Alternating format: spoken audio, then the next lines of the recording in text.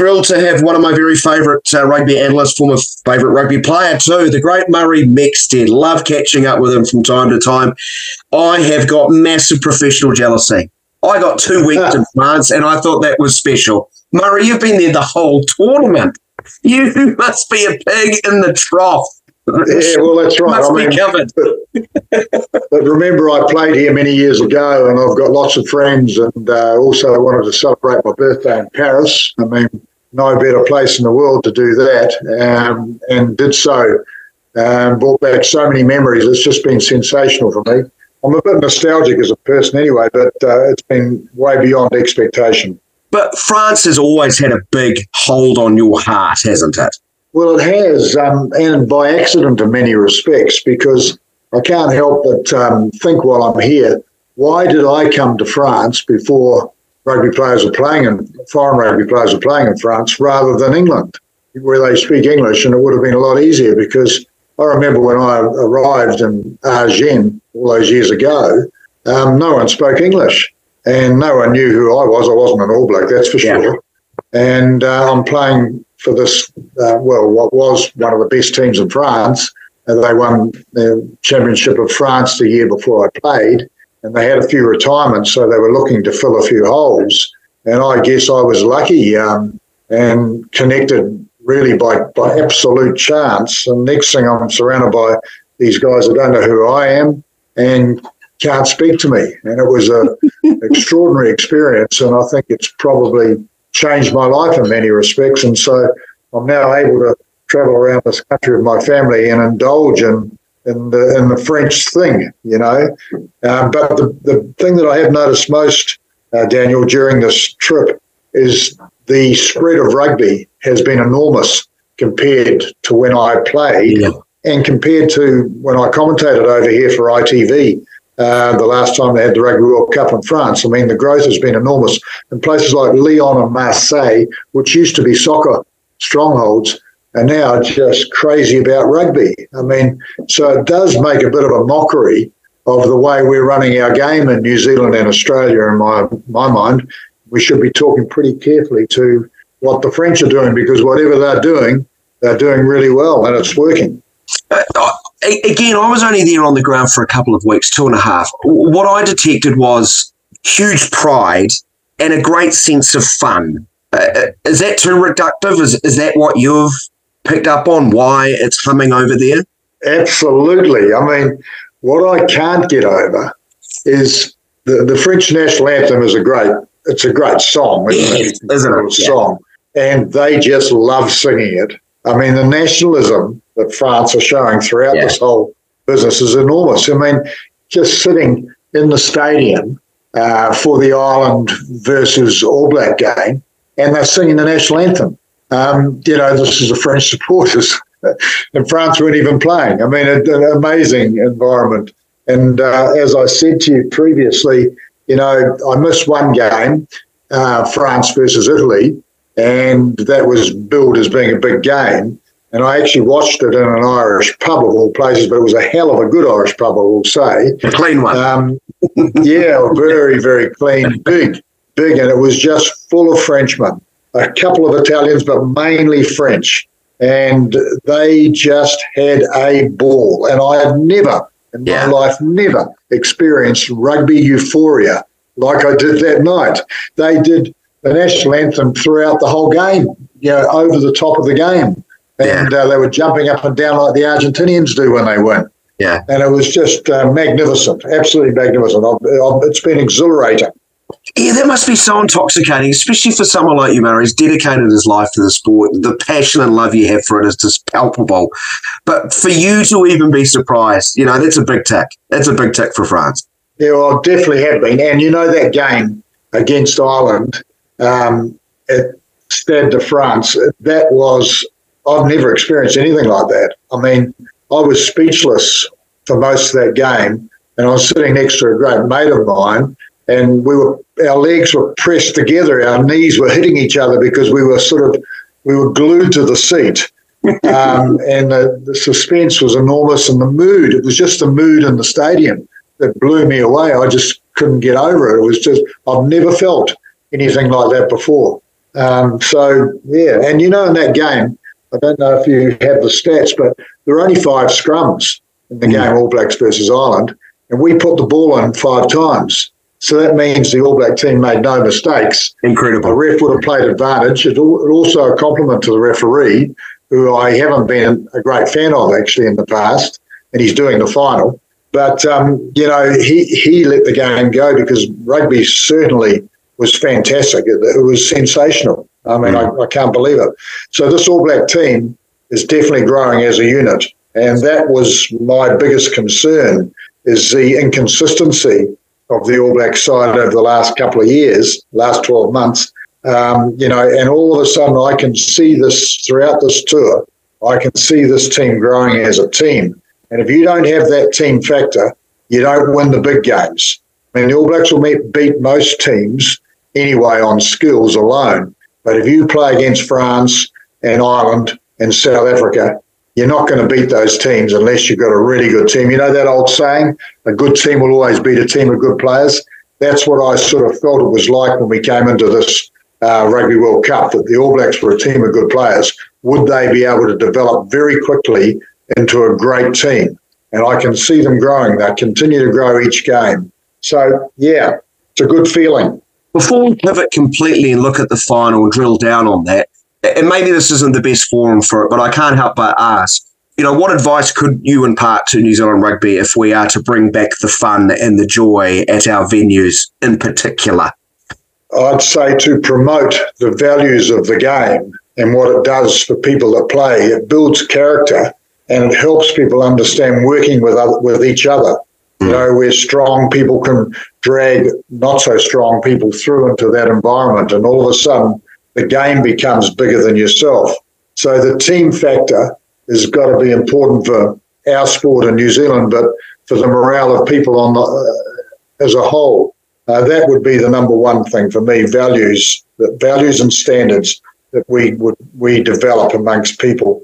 And I think rugby's been integral in that for over 100 years in New Zealand, and bringing us together and allowing us to be proud of our country, our nationalism and our sport as a little wee country mixing it with the rest of the world. And I feel that's diminishing at the moment, and it needs to be promoted for the values it has. But one of the things I think is most necessary is to address the game and marginalise the referee so that he doesn't become the most important person on the pitch. Yeah. The game has to be the winner. I'm quite sure of that. And somewhere, rules are making it difficult, and maybe we've even got to be more liberal. I agree with Wayne Smith, actually. I think we have to, drop the tackle height to the waist now. It will speed up the game even further, but it'll also stop unnecessary interruption of the game by the referee and the sideline referees. So, that's my view. Yeah, always fascinating to hear your views on things like that. The All Blacks in 2023, we know the troubles they had late 2021 into 2022 and the changes they did make, but almost from the off. My memory is that first game against Argentina, Mendoza, how much pace they started with, how quickly they started the game, how well they started the game. They did that against South Africa and Mount Smart. They've started a lot of tests well, haven't they? And I think that's a function, and you can tell me if I'm wrong here, I think that's a good sign of good coaching, isn't it? When sides start the games well. So how much are the changes in the coaching and the coaching work you think important to their performances this year? Well, I think considerable would be the answer. Yes, the team factor. I come back again to the team factor.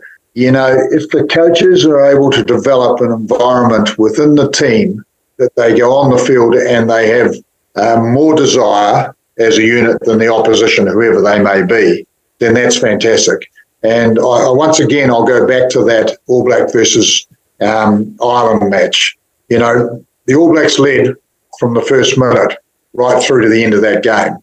And they had 2 men in the bin. So for a quarter of the game, they played with 14 men, and they still won. And the referee decided he'd let the last facet of play go he wouldn't want to interrupt with who won the game, which was meritorious in my view. And how many phases? I think there was something ridiculous like 37 phases. Yeah, indeed. And the Irish team never looked like scoring really in those 37.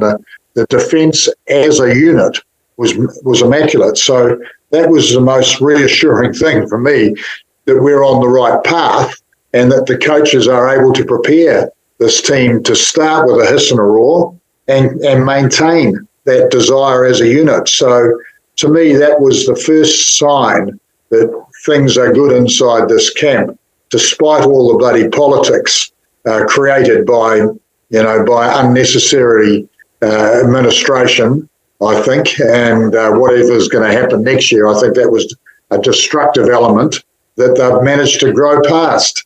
And I think you've got to commend Ian Foster and his team. And it's not just Ian Foster, it's that whole coaching group. And they made some changes, and you have to say that the changes have been successful and they're getting better. Whether they are good enough to win against the Springboks in the weekend, we shall find out. I look at three players and the way they've matured and developed as being huge to sort of elevating the team alongside the established stars. And I look at the number 3, the number 6, and the number 12 position. So important in world rugby, in my opinion. The development of Tyrell Lomax, Shannon Frizzell, and Geordie Barrett at 12. Would you agree that sort of trinity of players has been enormous? I think those three positions are important, but I don't think they're the three most important ones. If you only have 5 scrums in a game, then the tight head prop is no longer the most important person. But in saying that, Lomax has been great, hasn't he? His progress, his development over the last 3 or 4 years has been fantastic.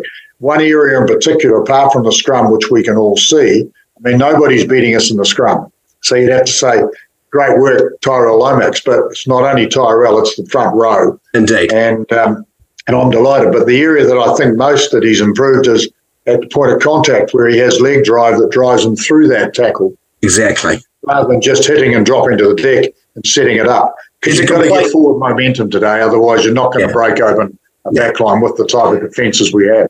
Yeah, he's a complete 3. Frizzell, static ball, front foot ball, defensively, so imposing. We've been crying out for a 6. And Geordie Barrett, I think we forget, I think he's only played 9 or 10 tests at 12, but he's just got up to speed so quickly.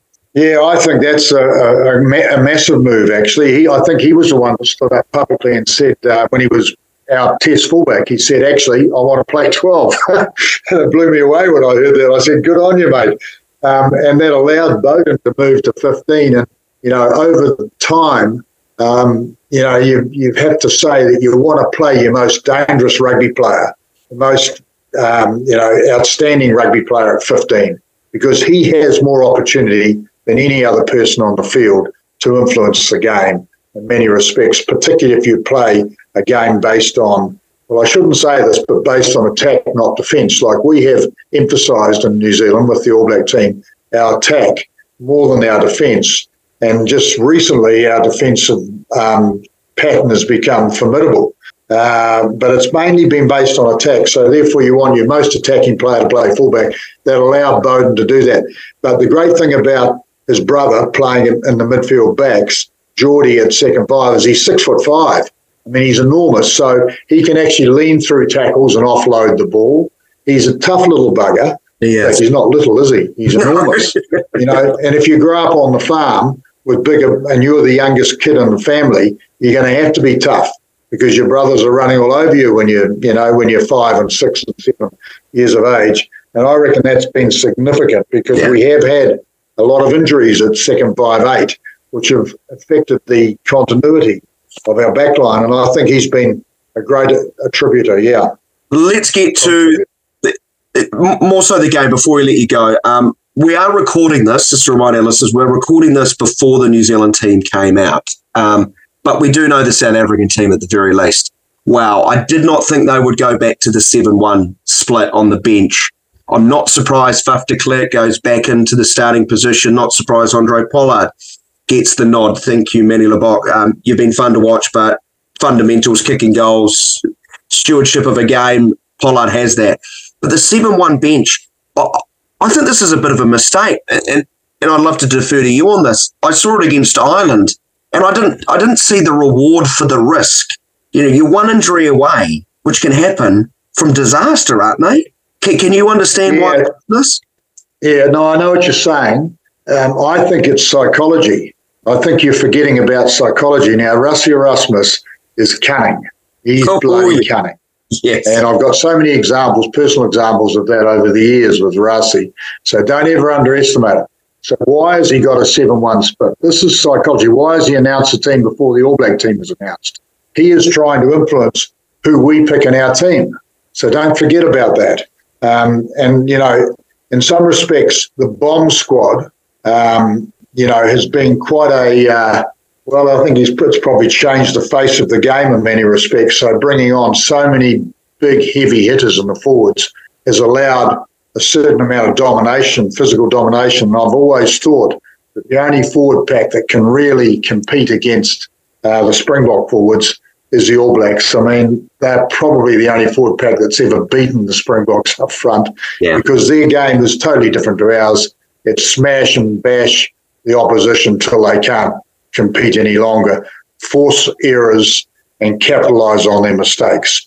So this is a very, very cleverly selected team, and don't think he just made, don't think he's made a mistake, because I think he knows exactly what he's wanting to do. He's wanting to run this show, and he's trying to influence our selection. So you'd have to say, with the movement of Whitelock coming on as a bench player, and players like McKenzie, and also, we've had the growth of some really young Tamaiti Williams, for example, players who have really stepped up, and they're big boys. We've almost got our own bomb squad now, and Dane Cole's coming on as an impact player. I mean, we have our own bomb squad, but I reckon that they'll consider this when they select whoever's in the playing 15 and on the bench. The other thing that I think has been very noticeable is the game plan that the All Blacks have had. Now, why in the second half do you think we're over-kicking the game? And Beauden Barrett's one of those who has kicked so much more than I ever thought he would in the second half against the teams that we were beating anyway. I think he's trying to influence the way the Springboks are reading our attack pattern. And I wouldn't be surprised if we don't kick the ball at all in the second half, unless it's kicking for touch or kicking to regain. I don't think there'll be any tactical kicking. Kicking it out, sure, and kicking to recover, like the little chip kicks, these sorts of things. So there's a lot of games going on within the game. Brilliant. Don't forget that. As observers sitting on the sideline watching this, you sort of tend to forget about that. You think, why is that player being selected? Well, there's another story going on behind the scenes, and that's why journalists have so much trouble getting it right. And when you see journalists from around the world underrating this All Black team, I think as a former French player made a big statement in the paper here recently, where he said this is nowhere near as strong an All Black team as we've seen in the past. These guys are weak. This was about 3 weeks ago. Well, he'd be pretty red in the face now. Olivia Rilmar, I think, made that comment. Certainly not Olivia Munya's best moments. On reflection, if only the listeners could see your face, Murray looks like the kid on Christmas morning at the prospect of this. He's left no stone unturned as far as analysing. So how does it play out? I'll get you on this one. Give me, in a Murray Mexted way, the anatomy of the 80 minutes, possibly more, and who's holding the trophy when all is said and done. Well, tough ask that is. I mean, because we've got a real battle on our hands. Any New Zealanders that are cocky about this game making a mistake, in my opinion. This is anybody's game. I reckon it's 50-50, and there's a lot of battles within the battles. But one thing that has really pleased me is, as you pointed out, the way they start, which means that the coaches are doing a good job of preparation, team preparation. And the second thing is how accurate they've been in the last few games, just the last 2 or 3 games, really, we've been able to judge them. All those other games against Namibia, etc., it's hard to judge. It's easy to look good. But when you're playing against a team like Ireland, you've got to do the business. And their accuracy and their discipline, I think, will give us a little bit of a sniff. So I'm not giving you much, Daniel, because I think it's going to be a hell of a game. But I'd give us just a little bit of a sniff because we're starting well and we look like we've got a united team that's getting better as this tournament goes on. I'm with you, Murray, and that's kind of what you want for a final. It will be the best team on the day, and I'm with you. It's so tight. I have a lot of admiration for the Springboks, their ability to overcome situations. I've been jokingly calling them the team that won't die, the zombie box. It's so impressive. I'm with you, Rusty Erasmus, such a shrewd operator. And, my final word to you, I know those in the north have sort of struggled to get their head around the fact New Zealand and South Africa are meeting in a final again, but it's the first time in 28 years. And Murray, my lasting line of the week is, if this doesn't excite you, I'm not sure this game's for you. Exactly. I know. I'm extremely excited in anticipation. And the stadium, has the perfect environment. And as I'll repeat what I said at the beginning, I have never felt a rugby environment like this before in my life, and I'm so stimulated by it. It is next level. Brilliant. Murray, great to see you. Great to hear you. Thank you so much for being generous with your time. Enjoy it. Come what may, it's going to be something you're going to long remember. Thanks for your time. Okay, mate. Good talking to you. My pleasure, mate. Thank you so much, buddy.